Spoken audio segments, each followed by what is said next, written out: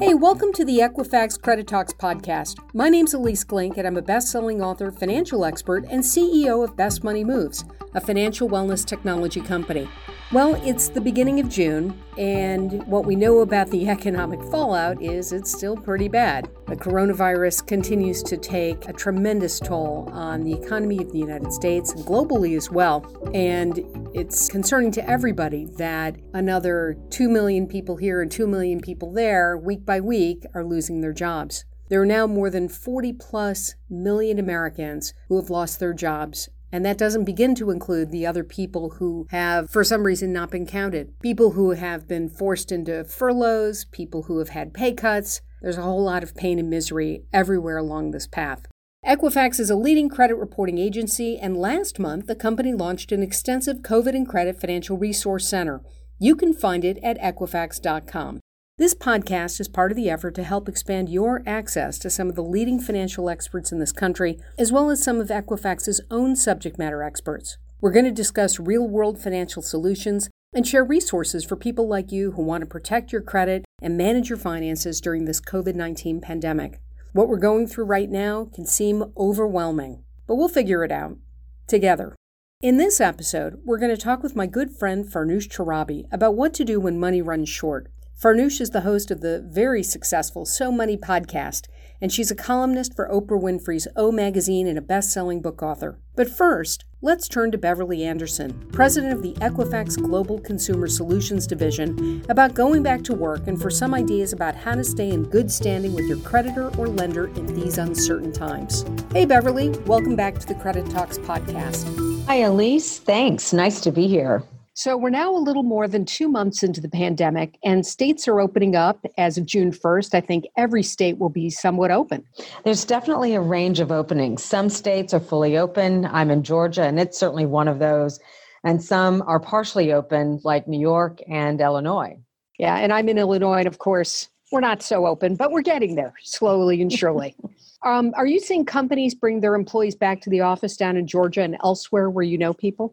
Well, certainly Equifax is starting to slowly bring people back into the office in a phased approach. It feels like corporations are being very careful and cautious when it comes to bringing their employees back to the office. Operations Inc., which is one of the largest human resources consulting firms in the nation, recently conducted an independent survey which found that 2/3 of employers plan to reopen their offices before July 1st. Provided that they are allowed to do so. Now, I found that interesting. I thought that number was much higher. Mm-hmm. However, the polling results for more than 425 businesses across the country showed that employers are facing so many obstacles tied to reopening, bringing their employees back, and keeping everyone safe. Well, everybody's worried about going out. I know my own employees are worried about it, and they're worried about getting on public transportation to come back. And we're going to talk about that on a webinar that we have coming up about some of those obstacles. But I think about businesses like restaurants, right? I see in the news that restaurants in Italy are starting to open cautiously. People are worried about it. And I got to tell you, I love to cook, but boy, do I miss that whole ethos of restaurant experience. Well, so do I, Elise. And one of the things I teased about early on in this process was the first thing I would do when things started to open up again was go out to a restaurant. Now I'm rethinking that a little bit, but I am missing so many things, everything from going to a gym or just seeing my family. And typically in May, we usually gather together for a big reunion on Hilton Head Island. And we're not doing that this year. So we've just been able to rely on Zoom and some telephone calls to stay up and reminisce about the fun we used to have. Hopefully everyone is enjoying or will enjoy their summer holiday season and remain safe and careful and continue to wash their hands. Oh gosh, I hope everybody keeps washing their hands too. Listen, I want to turn to a question that we had come in over, I think it was Facebook, about how to stay in good stead with your creditors and lenders during the pandemic. I mean, people are paying their bills late. We now have a whole lot of people who are not paying credit card bills. 4 million Americans, over 8% of those with a mortgage who have opted for mortgage forbearance. Staying in good stead, I know, is important to people as they look to their credit scores and their credit reports. But how do you do that when you're facing these kinds of headwinds?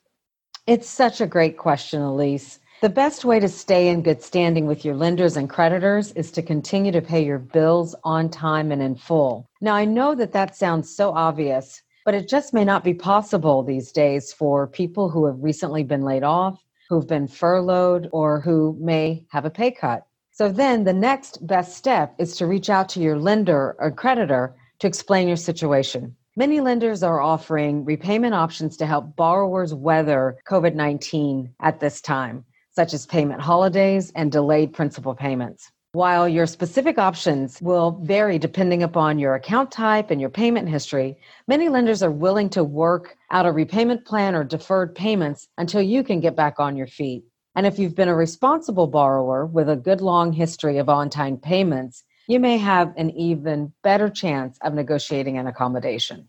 Okay, that's interesting. So I could try to get a deferred payment plan for my credit cards, for example. What else do you advise people to do to manage through these tough times? Well, I know we've talked about this before, but it really is to adjust and manage your budget. If you're finding it hard to make ends meet, you've got to take a hard look at what you're spending. Make a list of the bills that you need to pay every month and then add up everything else. And prioritize those bills that are essential to your daily living. Things like your mortgage and your rent, your utilities, your insurance, food, and of course, your cell phone plan. So that's a good idea. You want to pay less for the services that you're already using. How would you do that? How would you think about it? Well, one way to cut the costs is to reach out to your existing providers of your internet and cell phone and ask them for a lower monthly rate or reduce your package. They are motivated to keep you as a consumer, as a customer, and may offer you non-advertised deals to convince you to stay. You may also be able to get a discount on your insurance coverage by combining policies under a single carrier. Now, I just got a note from my oldest credit card, the one I've had the very longest, that if I don't make a charge soon, they're going to cancel my card. And by the way, I thought that was a real threat, so I went out and bought something last night with that credit card. Is that what you're hearing? Oh my gosh, this is certainly something that credit card companies can do. And they are starting to cancel or reduce unused lines of credit, just like for home equity lines. So if you have a card account that you really value, then you'll want to go use it a bit so that you don't lose it. Yeah, that's a great point about home equity lines of credit. And of course, I do want to remind everybody that if you're really struggling to find room in your budget and you have a loan backed by Fannie Mae, Freddie Mac, or Ginnie Mae, you should be able to get a forbearance and at least ease the cash crunch for 6 months to a year, depending on what you need. But, private lenders are really tough to deal with right now, and they're not as forthcoming about securing loan modifications. So if you've got a mortgage backed by private investors, I'm hearing from people saying that the answer is no. Do you have any other suggestions for people? Just this one.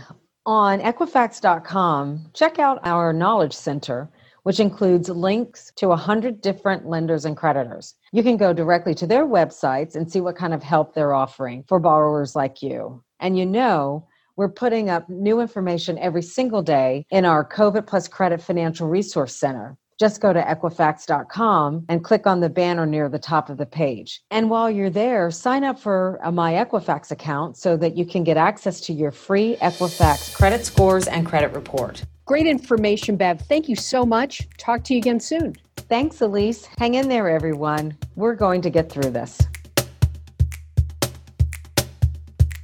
I am so excited to have my good friend Farnoosh Torabi. She is the amazing host of So Money Podcast. You can go to SoMoneyPodcast.com and listen to her. She is a longtime financial expert and a best-selling author. Farnoosh, I'm so excited to welcome you to the Credit Talks podcast. Hi, Elise. How are you? Thank you so much for having me. I'm so honored. I can't think of anybody better to help everybody navigate these waters of what to do when money starts to run short, because as you know, out there, so many people are really struggling right now. So much. And in all ways, there's not really one big problem, but I would say the underlying issue for many people we know is the jobs, a lack of income or income scarcity, the fear even of losing their job. And so that's really at the heart of it, right? When you don't have income, it really, and even if you do have savings, then it becomes a real question of how do I spend? How do I prioritize my spending? Should I take on more debt to be able to pay pay for my necessities. People are considering taking out 401k loans or personal loans, even credit cards. And the real challenge is you're trying to make a lot of these decisions quickly because obviously nobody was expecting this. But when you don't have time to plan, you can feel like you're going to make a bad move. So what I'm hearing from a lot of my listeners is insecurity, right, over all of their decisions. And I think a lot of that is just fueled by the fact that we have to make these real quick knee-jerk reaction decisions to what's happening to us. And we can feel like we're not in control. And then we don't want to make a mistake. I think it's super interesting, the idea that people are feeling really insecure about their decisions. We know that they're reaching out. We know that there's a liquidity issue. Mm-hmm. Credit cards are cutting back on the amount of credit they're extending. HELOCs are getting canceled. We're seeing about a third of people have already withdrawn from their 401ks. What other things are you seeing people do in order to just pay the bills? Moving in with family, cutting back on all of their expenses and just living bare bones, negotiating with their landlords, with their creditors. I advocate for that. I think that's important to do that. And maybe there's some relief that you can create some wiggle room for yourself over the next 3 or 4 months until you get back on your feet.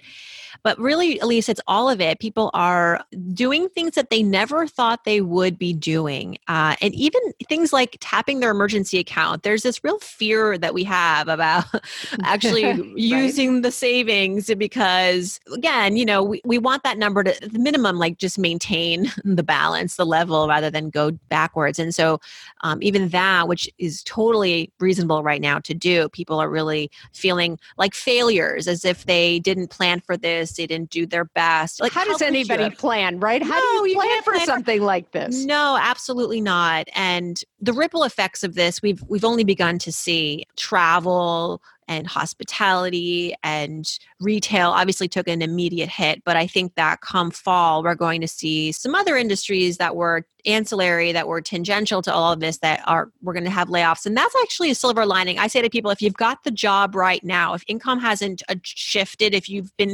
fortunate to still have that consistent paycheck, I don't want you to plan for the worst, but that's prudent. I think we should. And so use this time now to save as much as you can in the event that down the road you might get furloughed or you just get tired of the job that you have and you want to shift gears, but you have an opportunity now. You can kind of see the handwriting on the wall because we know this is going to be a very slow recovery.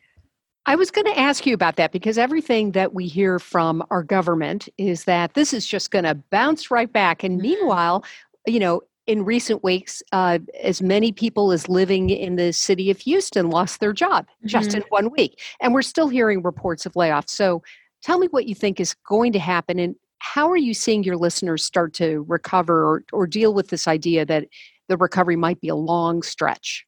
Well, I think it's understandable that our government wants to keep us hopeful and infuse optimism into all of this. And I hope that the pandemic, we start to flatten the curve, as they say, sooner than later. But even if the pandemic is as yesterday's news, the economy is not going to recover like that. It's not going to bounce back like our health. And so I think that with any decision when it comes to your money, an emotional one is not the right one, right? You want to be realistic and rational. And even optimism is an emotional response. And so you want to be very realistic. And I think that even for my listeners, they're being really pragmatic about things. And they a lot of them experienced the last recession, some of them the tech bubble bursting. And so they have these recent memories of economic slowdown and the recovery period. And I think I would love for things to be a V-shaped recovery, but really it's going to be more like a W or a zigzag. I don't know what the image here is, but it is not going to be where things are just going to bounce back to normal by the end of the year. I think we'll be in this situation for at least another 12 months, 18 months, but not maybe as severe it is now, but we're going to see it show up in different ways throughout the next several months. Some people are going to get their jobs back. Others are going to lose their jobs, but it's going to be a lot of uncertainty and sort of kind of just treading lightly over the next several months. I would say at least a year. And look, for me, I can only say I'll tell you what I'm doing. My husband and I, we are saving a lot of money right now because we just want to be extra careful. We want to look back and say that we over-prepared, but we don't want to look back and say, oh, we should have done more. And so starting in 2021, we want to have about a year to 18 months worth of our bare bones living expenses tied up. Why? Because I'm an entrepreneur. That's not to say that everyone needs to do this, but when you work for yourself, it's extra important to have that buffer. I can't just bounce back and apply for another job and hopefully get it. I have to network, I have to build decks, I have to present, I have to do all these things to secure clients. That takes time. So I like to think that I'm optimistic too, but I'm being really realistic when it comes to my money. And I'm just saying, another year or 15 months of this is what we have to plan for. That's actually a good question. I'm hearing that now might be actually a good time to think about starting a business, augment your income, try and figure out some other ways to make money. And meanwhile, for so many people that have side hustles, the second part-time job, a lot of that stuff that we'd come to depend on, like Uber and Lyft and so many others, have disappeared. So what are you advising people? What I'm advising people is that you can still have the side hustle. I think it's important to think entrepreneurially. The idea of being your own boss and all of that, that's not going to go away and that's not going to come to a halt. But you have to think about what people need right now and what is practical. And so 10 years ago, renting out your car, renting out your apartment, starting an Airbnb, Uber, all that made sense. But now, obviously, we'll get back to that. But I think for the next couple of years, at least, I think it would behoove us to think more strategically about where are we spending all of our time? What are the new needs that people are going to have, and how can you fill them? So whether that's something obviously virtual, but think about how things are changing. Education is changing. Retail is changing. What I'm hearing from a lot of the experts, at least, is that nothing's really going to transform. It's more accelerate. So if the forecast was that more people were going to be spending time online over the next 5 years, that's going to happen over the next year. If the forecast was that that education was going to transition more to virtual learning over the next 5 years, that's going to happen over the next 12 months. So thinking about your next act, or your business, your side hustle, in those terms of where is the growth and how can you get in there and start to really be of service. If you were thinking about real estate, how can you operate your entire real estate business online? We already saw some of that pre-pandemic where realtors were thinking about how to leverage social media and the internet. You can still have that great seed of an idea of that business, but really shifting it to an online audience, an online customer. I want to get back to this idea that people, and you said this at the beginning, people are afraid of making mistakes. What are some mistakes that you see partners or spouses making right now when it comes to money in general? Is anybody really blowing it at this point? If they are, how? That's such a good question because, I say to people, if your credit card bill isn't significantly less than what it was this time last year or even just 3 months ago, you're doing something wrong, because what are you spending your money on? And we're spending more on food and obviously some things, but a lot of our discretionary spending has gone to zero.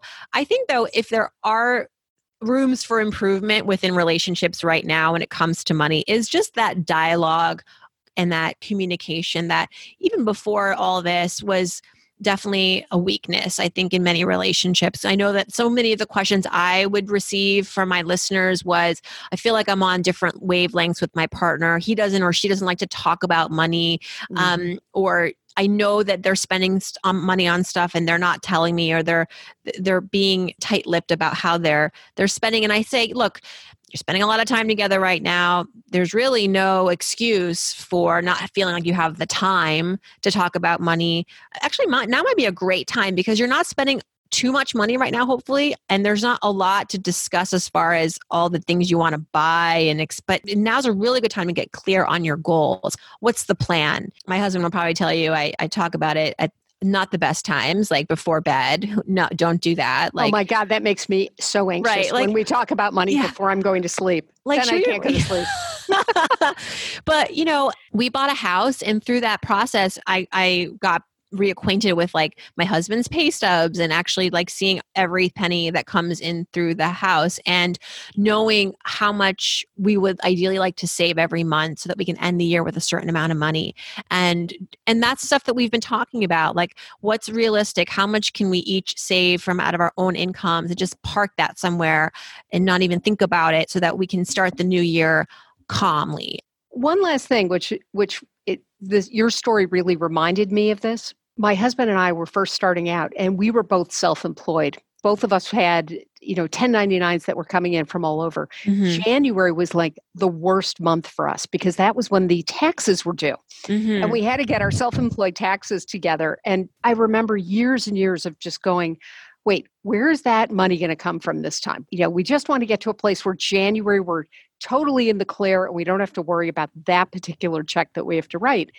And sure enough, by really doing what you and your husband are doing, consciously putting away a few dollars here and there, and I got to tell you, it was such an incredible feeling to not have to worry about it. And we did that throughout our whole married life. So, and you know what? You make a decision like that once and you just commit to it and you'd make it automatic. Then certainly over the months you can revisit it. It's a moving target, but it's something that the real conversation really only has to happen once. And for people who are worried about that, who don't like talk about money, I think that's always a nice thing to remind them of, that this doesn't have to be this obsessive thing. Like you just have to make the goal, make it automatic, and revisit it from time to time. Farnoosh Torabi is a financial expert, a best-selling author, and host of So Money. It is a great podcast. You should sign up for it. Go to SoMoneyPodcast.com and download all the episodes, including the ones that I'm actually in. I think I'm in 2 of your episodes now, aren't I? Well, I replayed. I loved our conversation so much from a couple of weeks ago where you came on generously, told us all about what we need to know about buying a house and selling a house right now.